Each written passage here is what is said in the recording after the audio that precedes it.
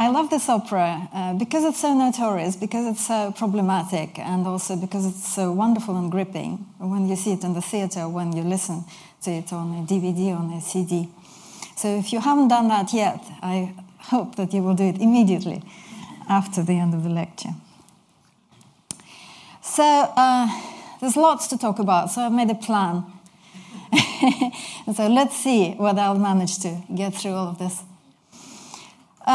Let's start with the first point, because our lecture series is about opera and the state. So we will talk first about Soviet policies on music and the young Shostakovich. So here's a little bit of chronology for you. So 1917, when the two revolutions happened, the February and the October ones, Shostakovich is 11. Yeah, he was born in 1906. So he's a child. He's a Soviet child, basically, already. He'd never experienced any pre-revolutionary Russia.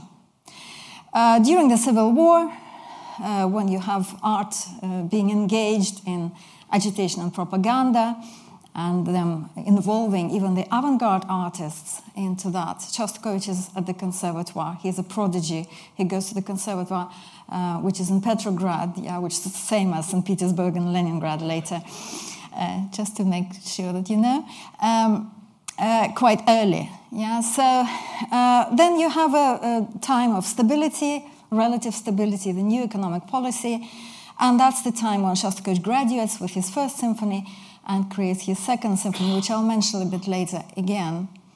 Then you have the first 5-year plan, 1929, 28, 29.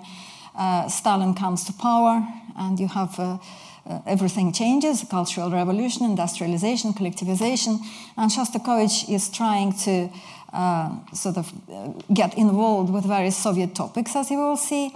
And then you have the next stage is the declaration of socialist realism. And Shostakovich's music takes a more conservative turn, becomes less avant-garde. Whether it has to do anything with that or not, we can talk about that later. So that's the young Shostakovich for you. And as I've already said, in the 20s, the avant-garde was very much aligned with revolutionary agitation and propaganda. Yeah, so they were not a separate streams, because the Soviet government really wanted to utilize culture, not just for educating the masses, but also for, imposing kind of the right ideas on them, changing their consciousness, building up their consciousness in the way that they wanted. So this is a very famous agitational poster, which is at the same time a work of abstract avant-garde art, by L. Lissitzky. And also agitprop was sometimes expressed in these forms, which were kind of popular and folk-oriented. So Shostakovich gets stuck in that. If you know his first symphony, it's quite classical piece. That's his graduation piece. But then the next piece he writes, which is 1927, and it's the 10th anniversary of the revolution. Anniversaries were extremely important. And he writes this incredible symphony, which is called 2 October. So it's a celebration of the 10th anniversary. And it brings together these things that we now think should be separate, but they weren't separate at the time, which is very avant-garde music, very dissonant, very harsh, incredibly kind of chaotic sounds, atonal and so on, and the political message. The political message was given to him. He was commissioned to write this piece. He wanted to earn the money. He thought he could go to Paris with this money. So we're not asking a question, did he really believe, what he was doing at that point? It's not a relevant question. He was working to a commission. So let's hear a little bit how these two things, the avant-garde and the political message come together.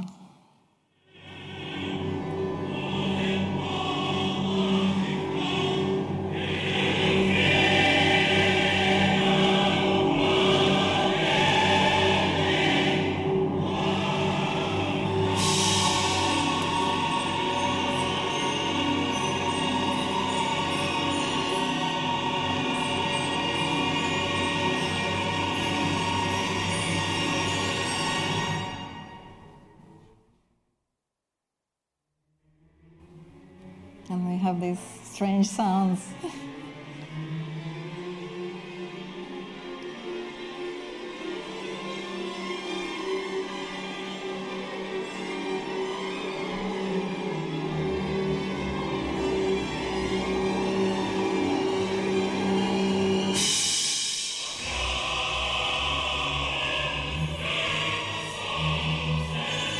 So you have this, scary atonality, and next to that, very confident triads and the text about Lenin and Commune and October. So that's the Shostakovich in 1927. He also got involved with the most progressive artists of the day, including Vsevolod Meyerhold. I'll mention him again. So he's pictured on his famous sofa. He actually stayed in his house for a time being. And one of the works that he wrote after the Second Symphony was his avant-garde opera, The Nose. Don't have time to talk about this. It's a fascinating opera. It's as avant-garde as Shostakovich would go. And just to show you how weird it sounds in its extreme moment, I'll play you a little bit of a scene from that. So that's a scene in a kind of newspaper department where various janitors came each with their advertisement, and they want to give these advertisements. So the texts of all of these advertisements are sounding at the same time. You can read them in the subtitles, but you cannot actually hear them, because they're all completely jumbled together.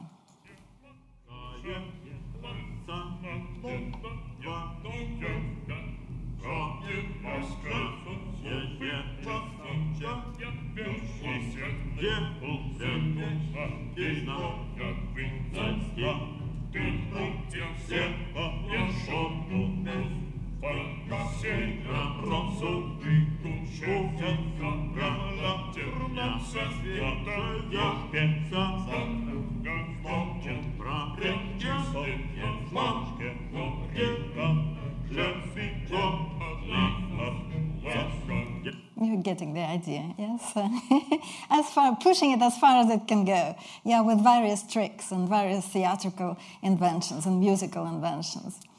So at the same time, he writes, especially during the years of the first year plan, where there are these new slogans, industrialization, collectivization, he writes these topical ballets, which are very funny, but they at the same time reflect the topical subject matter of that day.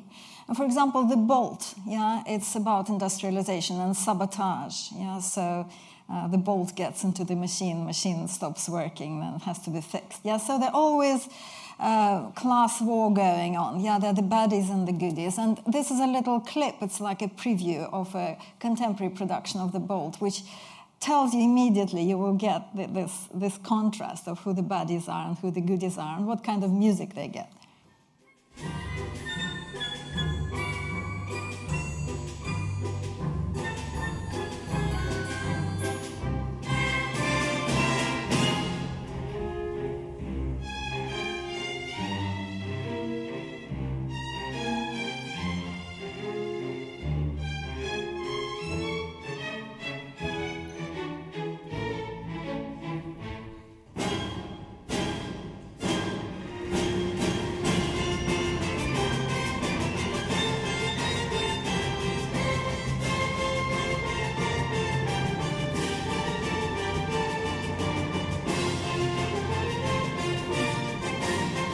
So you see he creates two styles, to represent these two parts of society. The remnants of capitalism, all these bourgeois, people who are trying to subvert the building of communism, and then the people in red who have this very march-like and very energetic music. So that's what he does during that period. And as you can see that at that time, even the most avant-garde artists like Kazimir Malevich, who is of course very famous for his Black Square, start doing more conservative things. There's this conservative turn in all the arts. And this is again, a very ideological piece. And it still looks a little bit avant-garde, because they are slightly weird looking, all these people. They're not quite realistic. But nevertheless, yeah, it's not the black square. So you have this, change of tone. So it's like the avant-garde having reached its peak, is sort of subsiding. And the same thing happens in Shostakovich's work. And one of the pieces, which is already more conservative compared with the Nose and the Second Symphony, is his first piano concerto, which is very funny. And there's this wonderful clip of him playing the cadenza from it, which I want you to see.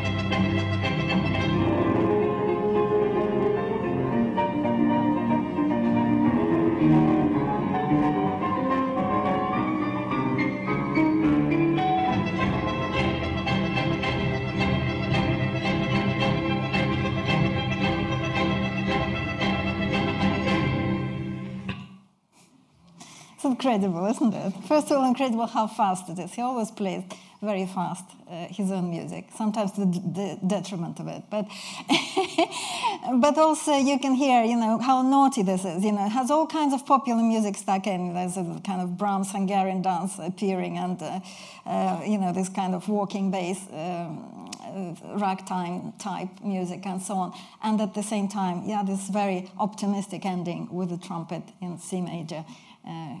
So that's very different from the avant-garde of the Nose. You can see that already. So that's 1932, which is precisely the year when he completes the opera Lady Macbeth of Mtsensk. Now, I will just sort of summarize of what happens in terms of Soviet policies on culture. Because from the very beginning, of course, the government was aware that culture was a hugely important weapon, and really funded it always very well. As well as nowhere else, I think, and cared about it. And of course they wanted to take complete control of it, but they couldn't for a long time. So in 1918 they did a lot of things, they nationalized all the institutions, and instead of abolishing things like the imperial theaters, for example, they actually preserved them. They Sovietized them gradually. But they didn't destroy them. The same went for the conservatoires, although there was a danger, for that people who wanted to have all culture to be new, just destroy these old institutions. So that didn't happen. And then during the new economic policy, you had this, influx of small capitalists, and government actually lost control over culture, apart from the basic censorship that they managed to preserve. And popular art forms flourished. There was foxtrot and all kind of Western songs and jazz, what they called jazz at the time. There was a lot of exchange with the West. And then it all changes, as I said, 1928, when Stalin comes to power, that's the end of the new economic policy, the end of capitalism. Everything becomes incredibly, radically Soviet. So you have to collectivize the agriculture and build new industry, and it comes at huge cost. This is where the various sort of mass, exiles and executions start, really, because to put this plan into practice. And culturally, there are certain groups which dictate a very narrow idea of culture. and trying to really ban almost all the music that exists, both jazz and Western classical and Russian classical, which is not Mussorgsky. For some reason, Mussorgsky escaped that, because he's all about the people and so on. So it's a very narrow and very austere form of culture that they're trying to impose, and the government seems to be going along with it, but they are not actually supporting them directly. And suddenly in 1932, Stalin has had enough of this because, all these culture workers were fighting with each other. And he just disbanded all these factions and basically made them all join artistic unions. Union of composers, union of artists, union of writers, and so on. So they're all supposed to be on the same platform. And they couldn't fight with each other because they were supposed to do the same thing. And this is where the notion of socialist realism starts to be developed. In 1934, it's actually promulgated at the First Congress of Writers. And in 1936, which is a very important year for us, the new ministry is formed. It's a cultural ministry. It's called something else. It's called Committee for Arts Affairs. But it's essentially a ministry. And now the ideological control over the arts is established, kind of complete and total. And we will see how this opera played a very important role in establishing that control. So this is just to show you the different sort of poles of the 20s. So you have these Tahiti Trot and various lyrical Western songs, foxtrots, and sort of more ideological covers, although the music might have been actually similar on either side of that. But all of that's the 20s, that is now over. So now to our second point, and that's about the author of the literary source, Nikolai Leskov. So Nikolai Leskov is a 19th century Russian writer who's probably, usually considered kind of second rank, after Tolstoy and Dostoevsky, but he is hugely interesting and a great stylist and very worth reading. So I just put a few points about him on the screen, which seem relevant to that piece, which is actually quite an early piece. So he was a journalist originally. He was writing for a newspaper. And his father was an investigator for a criminal court, a detective. And he himself, when he was young, also had a desk job at the criminal court. So this is all relevant to this piece. And he often used real-life events in his fiction. I don't know whether this particular story uses real-life events, but nevertheless, it could be. So because the way it's presented, it's almost like a report on something that has happened. Look, how curious things can happen even in such, in the middle of nowhere, such as in the Mtsensk district. The title is ironic.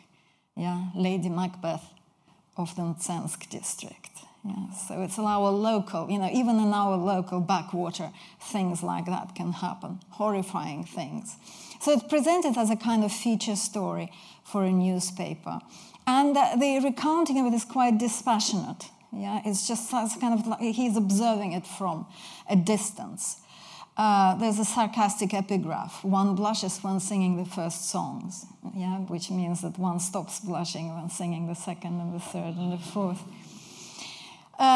So it's about a strong woman, Katerina Izmailova, who's a merchant's wife, oppressed by her lack of power, by boredom. She has nothing to do. She has this old husband who doesn't seem to sort of have any interactions with her, and just everyone is oppressing her. She has nothing to do, no role in life to play. And then, her passion is awakened by Sergei, the laborer on the estate, and she completely changes. She becomes a slave to this passion. As you can see from that quote, Katerina Lvovna was now prepared to go into the fire, into the water, to prison, and onto the cross for Sergei. He made her love him so that there was no limit to her loyalty. And because in order to be with him, she commits, 3 murders at first, So she first kills her father-in-law, who is in the way, then the husband, who comes back at an inopportune moment, Then also the worst thing, possibly, is the murder of a child who happens to be an heir to the property, and so she's kind of egged by Sergei to get rid of him as well, although she doesn't really, she's not interested in being rich, but he is, so he's kind of enslaved her.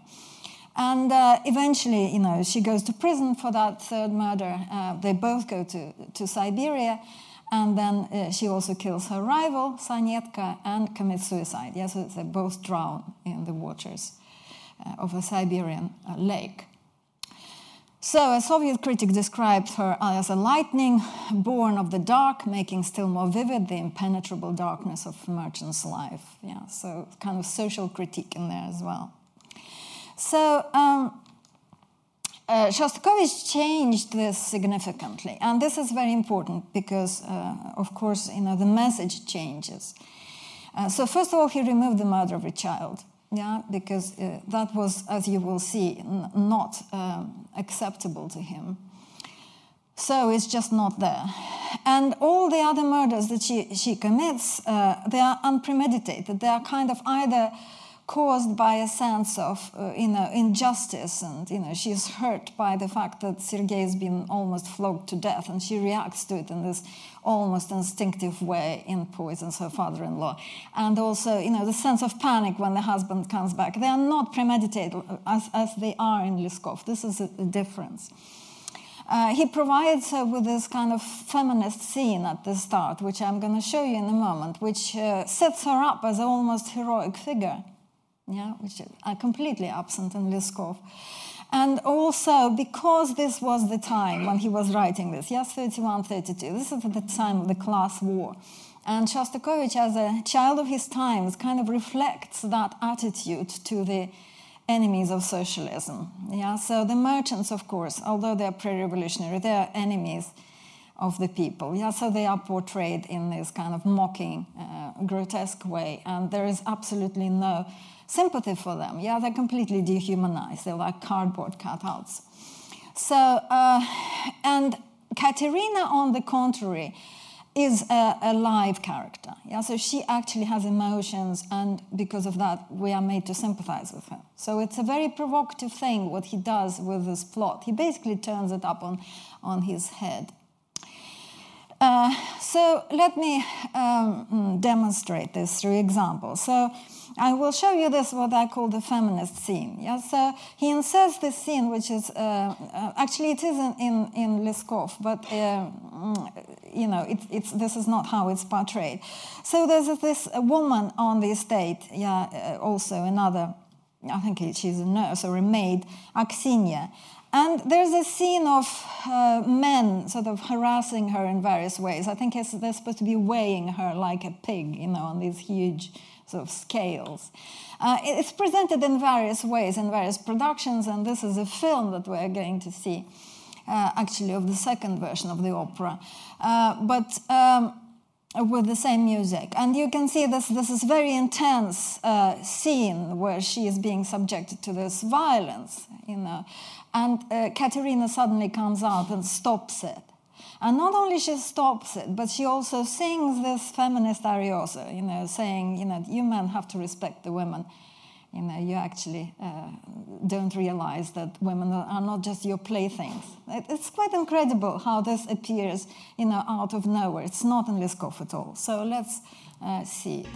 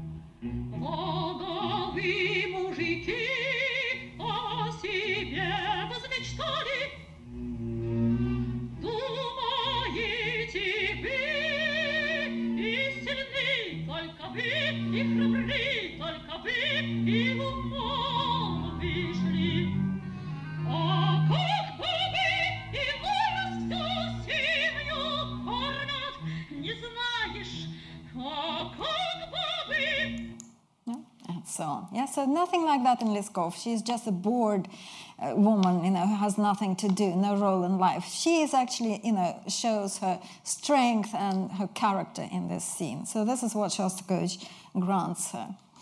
And on the opposite end of the scale, you have these caricatures, of other characters, such as the priest. Yeah, and again, you can compare it to some of the ballets, the topical ballets that I mentioned. I think there's a priest in The Bolt as well, who is mocked. He's one of these, cartoon cardboard cutouts, which they would use in various agitational spectacles. Yeah, so this is exactly the same kind of character. So what happens is that the father-in-law has just died, and the priest has been called in. And he's been well paid off by Katerina. And so he gets a bit married. I think he realizes that he probably was killed, and these mushrooms that he's eaten are probably he were poisoned. Yeah, but he's been paid off, so he doesn't mind.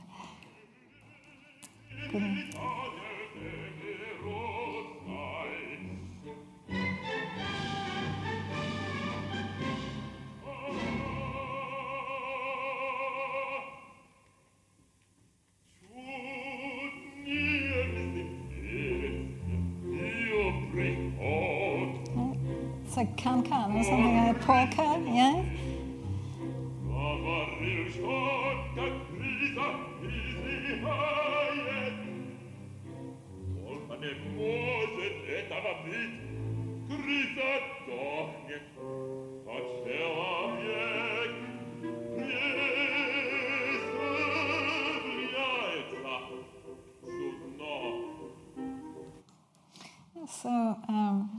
So there's absolutely no sympathy for the dead guy who's there, lying there. So let's now talk about what made this opera so notorious. The event, yeah, the event. I'm sure you know what the event is. Yeah, that's Stalin coming to see the opera. And why I'm talking about as the event with a big E, yeah, because it's like a quilting point, yeah, if you have a quilting point on a sofa, all the crumbs get in there. So it's kind of completely defined the cultural landscape around it. Everything is defined by this moment. It's a hugely important moment in Soviet cultural policy, the Shostakovich, the Lady Macbeth affair, yeah, not just for music, not just for Shostakovich, but for everyone. And let us see why.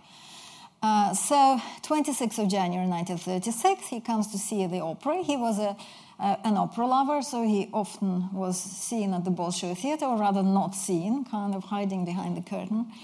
The Bolshoi Theatre, of course, was the center of various official events as well. Yeah, you can see it's a kind of seat of power here, decorated with the portraits.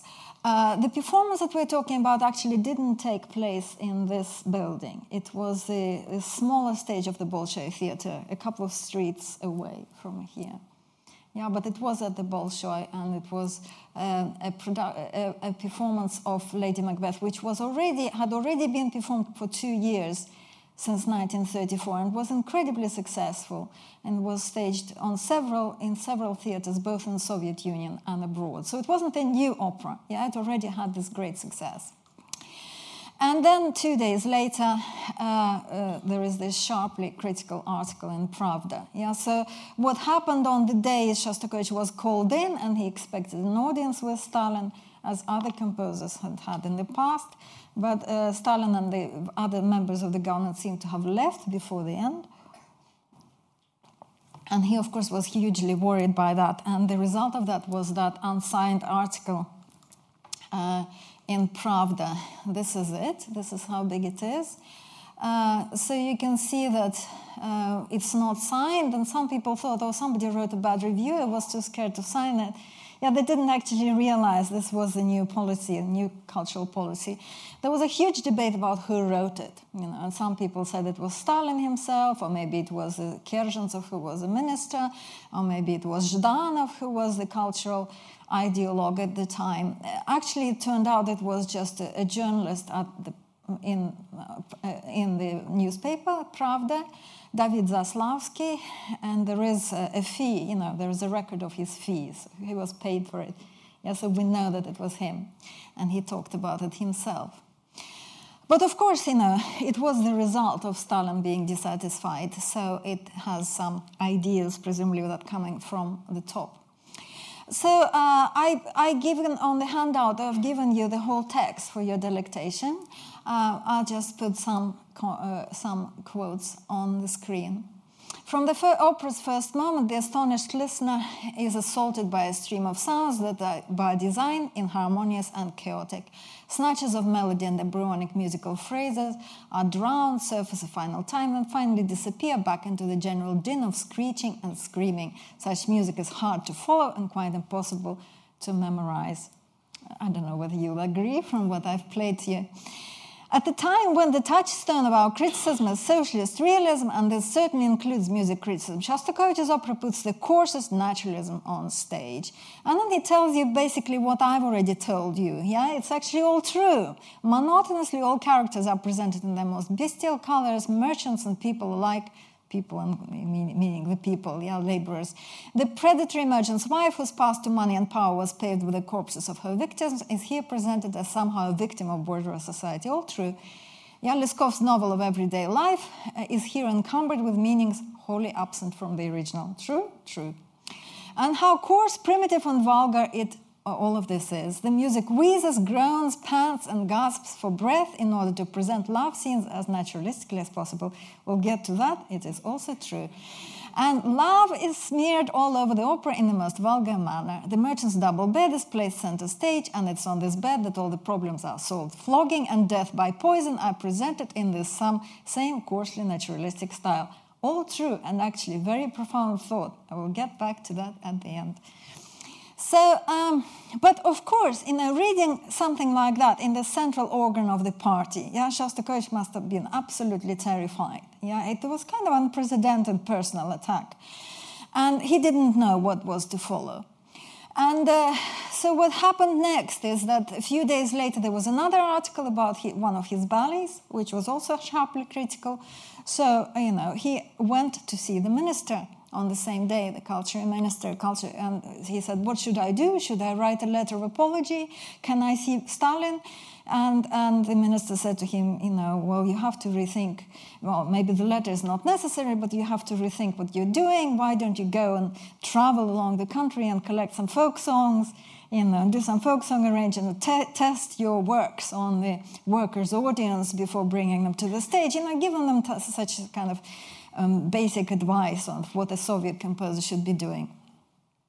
So there follow lots of discussions of this work in various forums. So one, for example, one union of composers, Leningrad Union of Composers. Shostakovich is not actually required to be there, so he can stay silent, thankfully, on this occasion. But, lots of people just stop speaking to him because he becomes like a, leper.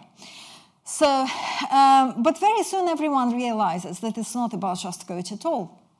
And there are these words said by Sergei Eisenstein, who was, of course, a very famous film director. They are not going to make Shostakovich out of me in that year. And actually, that's precisely what happens.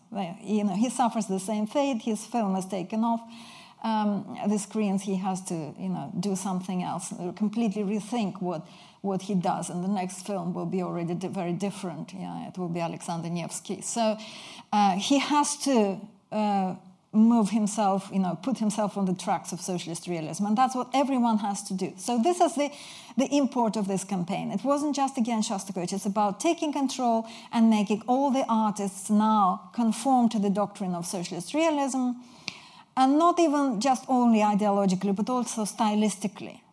And because nobody can tell them how to actually do it, because the government couldn't tell them what notes to put on paper, but they could direct them through giving them a negative model or a positive model if there was one. At that point there was just this negative model, Shostakovich's opera. So it was all called formalism. There is a reason why it was called formalism. It's quite difficult to explain, but I might do that in the question session. But so it's a campaign that begins in all the arts, and Shostakovich is expected to respond to this musically. Yeah, he is not expected to respond in a letter, but he has to change his style. He has to show that this composer number one, and he certainly was a composer celebrity number one in the Soviet Union, has been reformed. Yeah, so, and that's why he had to withdraw his Fourth Symphony, which was basically asking for trouble because it was, again, lots of chaos and muddle, as they called it, in December 1936, because it was more, just would have been much more trouble for him. And then eventually he writes his Fifth Symphony, which is much more classical, doesn't have these quite sort of extreme sonorities, although there's still plenty to worry about in that symphony, actually.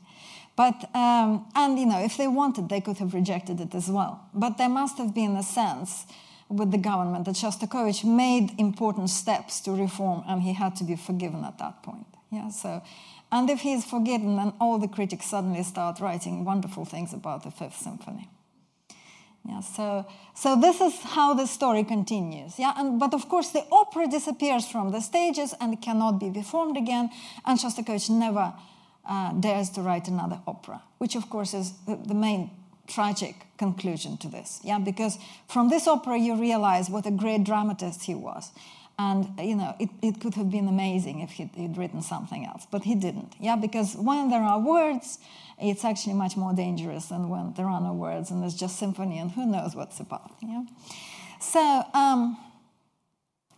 we're going on to the opera itself and to its very important characteristics. Yeah, so I already mentioned this, that Katerina is given this very lyrical part, and she is the only human character, apart from maybe the old prisoner at the end, who's sort of almost like an author's voice. And the other characters are grotesque. So the reason for this combination is kind of two aesthetics of theatre. One is Stanislavskian, kind of realist theatre of empathy, when you're sitting and getting very involved in everything that's going on and you suffer with the characters. And the other one is Vsevolod Meyerhold, who was the opposite, which was a theatre of grotesque, with lots of exaggerated movements and kind of choreographical presentation, very often of events. I'll give you a little bit of sense of what Meyerholdian theatre looked like. This is actually footage from that time, so this is his set. So just a little bit to kind of remind. So incredible exaggeration, and also always the sense that you sitting in the theatre are not involved. You're just being given a show. So you're not supposed to be emotionally involved in it. So these two things sort of are colliding in Shostakovich's opera. And of course, if you look back to the nose, that was completely Meyerholdian. That's when he was living at Meyerhold's house. So that is completely grotesque. There's almost no empathy involved at all.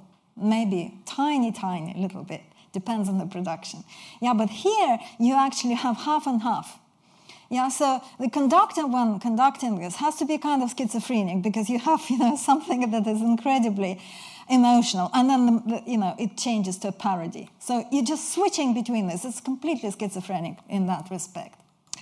So I'll give you the two poles of this. So Katerina sings this wonderful, very melodic, kind of Russian-style song when she talks about everything in nature, even having its purpose. The cow gives milk, the little sparrow, carries a straw, and I have no purpose in life, and I'm alone, and I'm bored, and so on.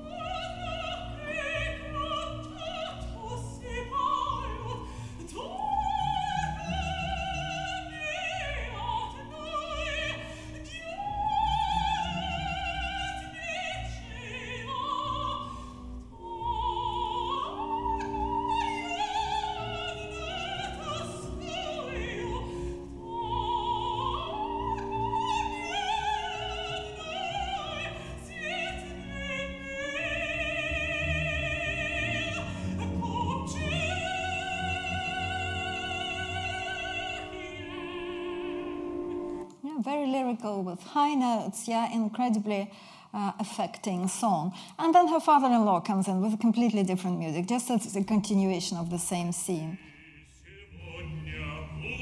Have you got mushrooms for me? Yeah?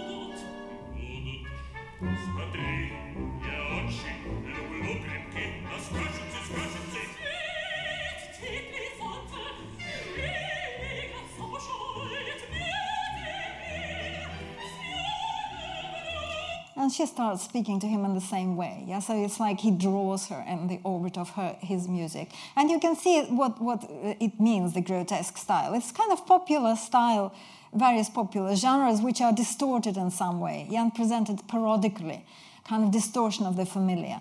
And it can be either funny or slightly scary as well. It depends basically on how you want to perceive it. So this is the grotesque style that he developed very much in his topical ballets, yeah, for the portrayal of these enemies of socialism, yeah, and now it comes handy for him in this opera. But there are also, apart from Katerina having this lyricism, there are also moments, symphonic moments, where Shostakovich projects incredible emotional power on his own behalf as an author. And I think that's an incredibly powerful thing, because, you know, after the murder was presented in such a dehumanized way, yeah, and the priest dancing basically, you know, near the corpse, and it was so, and Katerina also, you know, being incredibly so false in that scene.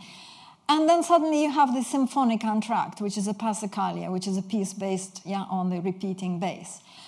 And suddenly the whole horror of what happened just, you know, suddenly dawns on you, and presumably on Katerina as well. But it mainly comes from Shostakovich's own. Yes, it's his own word. So just listen to that symphonic extract.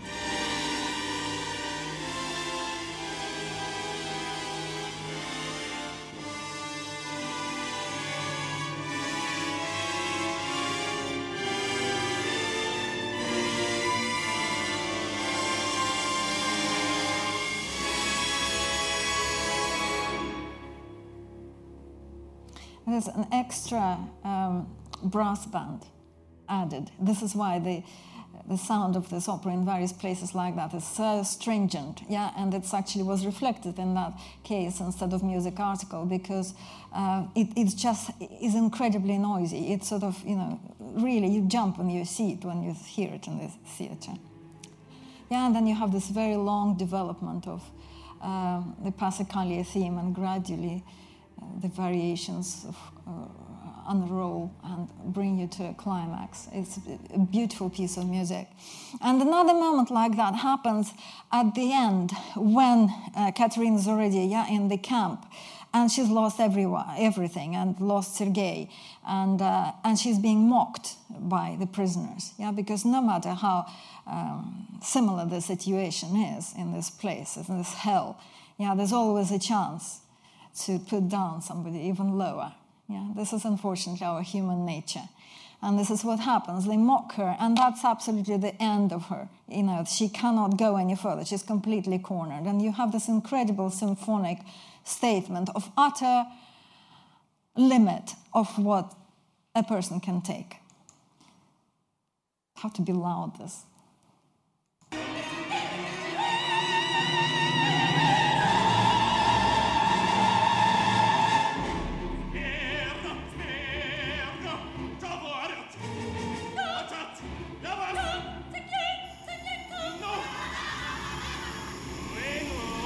Just comes.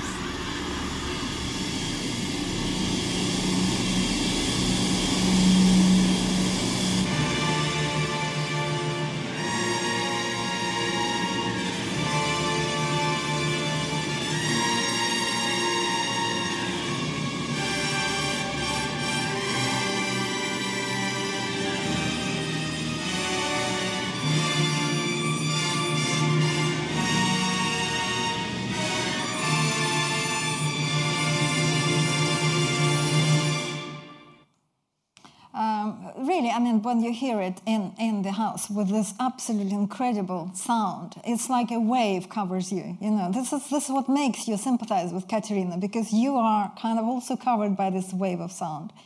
It's totally physical. You know, you can't resist it. Shostakovich is an amazing dramatic composer. He can just grip you and, you know, manipulate you into being completely powerless to resist this music. So this is what happens, yeah. Where are we? Okay.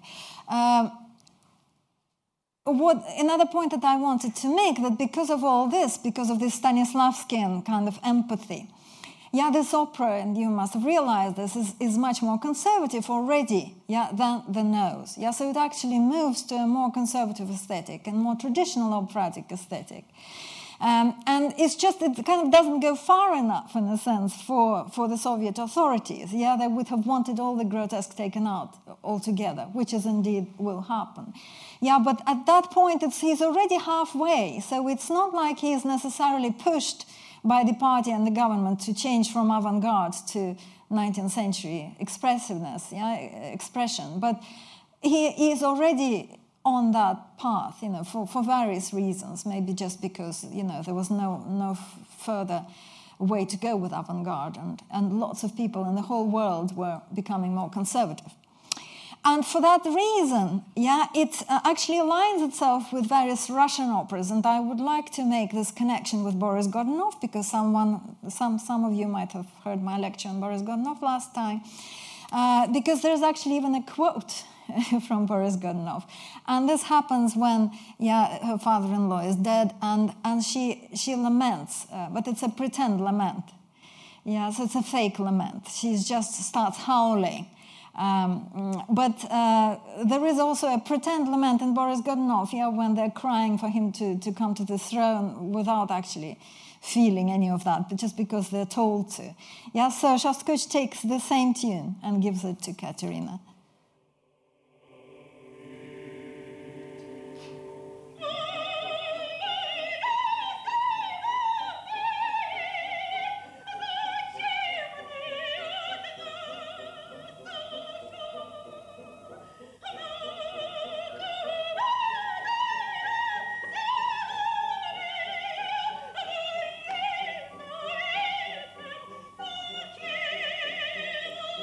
And you could hear the grotesque accompaniment, yeah, which makes it a distortion, a parody. But there's also a very serious reference to Boris Godunov at the very end of the opera, because it ends very much like Boris Godunov, with this lament of the prisoners and the old prisoner, and kind of absolutely black kind of, you know, ending without any hope. This is the text of that chorus.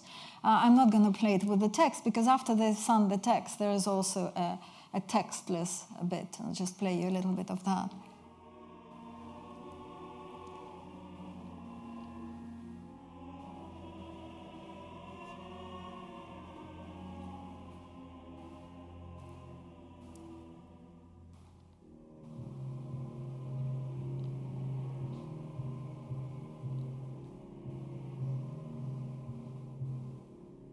Very similar to the Holy Fool's Lament in Boris Godunov, only here so the people are lamenting their fate themselves. And the only difference that is in Boris Godunov, it all goes away, and here at the end you suddenly have this crashing chord at the end, you know, the rage of the composer. Yeah, so it's a bit different.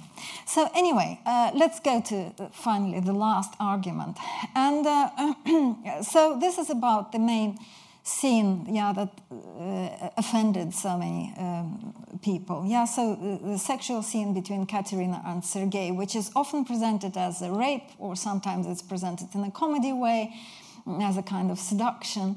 And of course, you know, these days it becomes very, sometimes incredibly difficult to stage it or to talk about it, because, you know, young students can tell me this is actually glorification of rape. We don't want to see this. You know, this is offensive to us. And indeed, you know, it's a very kind of problematic scene. So, of course, in Stalin's time, there wouldn't have been any naked people prancing about on stage. Yeah, you have to realize that. Yeah, so there was a bed, yeah, but there was probably nothing going on there. But nothing needed to go on stage because it's all in the music. Yeah, so I'm going to play you the music without any production so that you can appreciate this. Sorry, ignore that.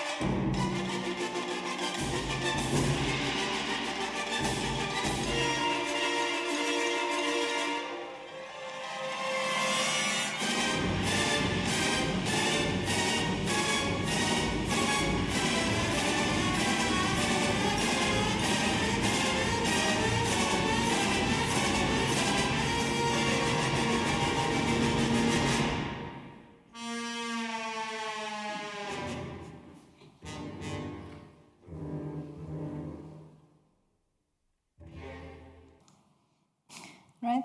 Graphic, yeah? So, as one American critic said, pornophony, yeah? So you don't actually have to have the picture, everything is there.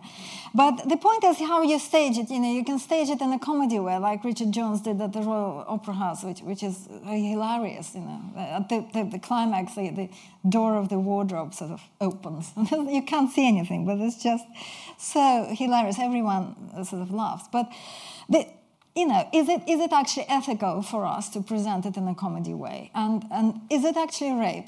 Should we call it rape? She seems to be fancying him. How should we treat this scene? So it becomes very problematic today, when we talk about Me Too and things like that. So my answer, I was thinking of that a long time, of how to give it to students, how to sort of get to the point of what Shostakovich is trying to do. And I think basically, Shostakovich can be exonerated because the way he presents this music, it connects to other scenes of violence and oppression in the opera. I'm going to demonstrate it to you musically. Yeah, so the scene of flogging.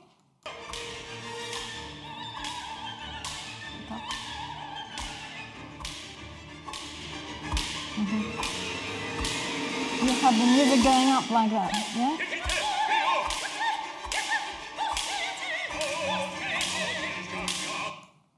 The scene of Aksinia, which you've seen.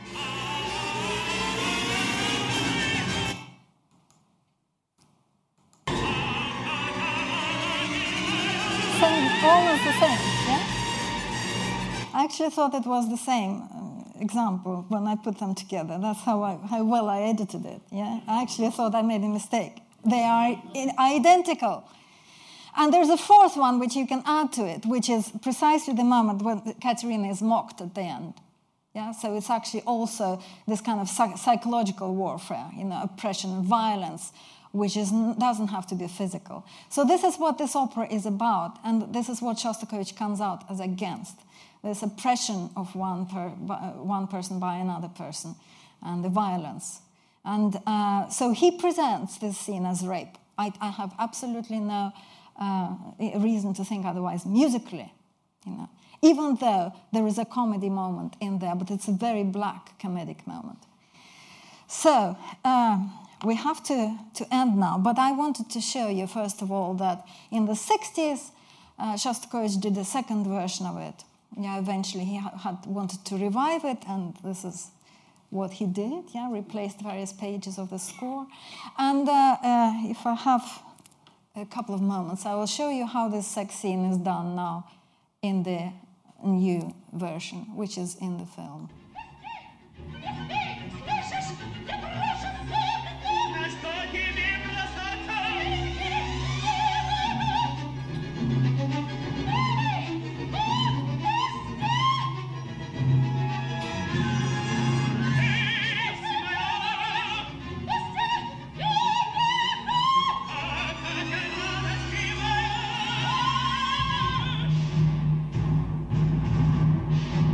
It's cut, and you can see the father-in-law, So musically, it's shortened and it's cut, and it actually has a very different effect. And so, the issue is, this is what Shostakovich wanted to be performed. He wanted the opera to be performed, to be the second version, Katerina Izmailova. And his widow, Irina Antonova, is still insisting that this is what we should hear, not Lady Macbeth, that is staged everywhere now. Because the interesting thing is also, when this was revived and Rostropovich recorded it with Vishnevsky in 1979, it was on the wave of anti-Soviet attitudes. So they went for the most titillating, the most sexual version possible, which was the very first version of the libretto, which actually had never been even staged. It was cut and changed before the premiere. So it's actually our choice if we go for this extremely offensive version. It is our choice. We don't have to do it. We can actually modify the version and possibly, look at Katerina Izmailova as something that Shostakovich wanted to be produced instead of Lady Macbeth. So this is the story of this fascinating work, and I hope that you will continue learning about it and listening to it, and I hope that it enriches your life as much as it has enriched mine. Thank you very much.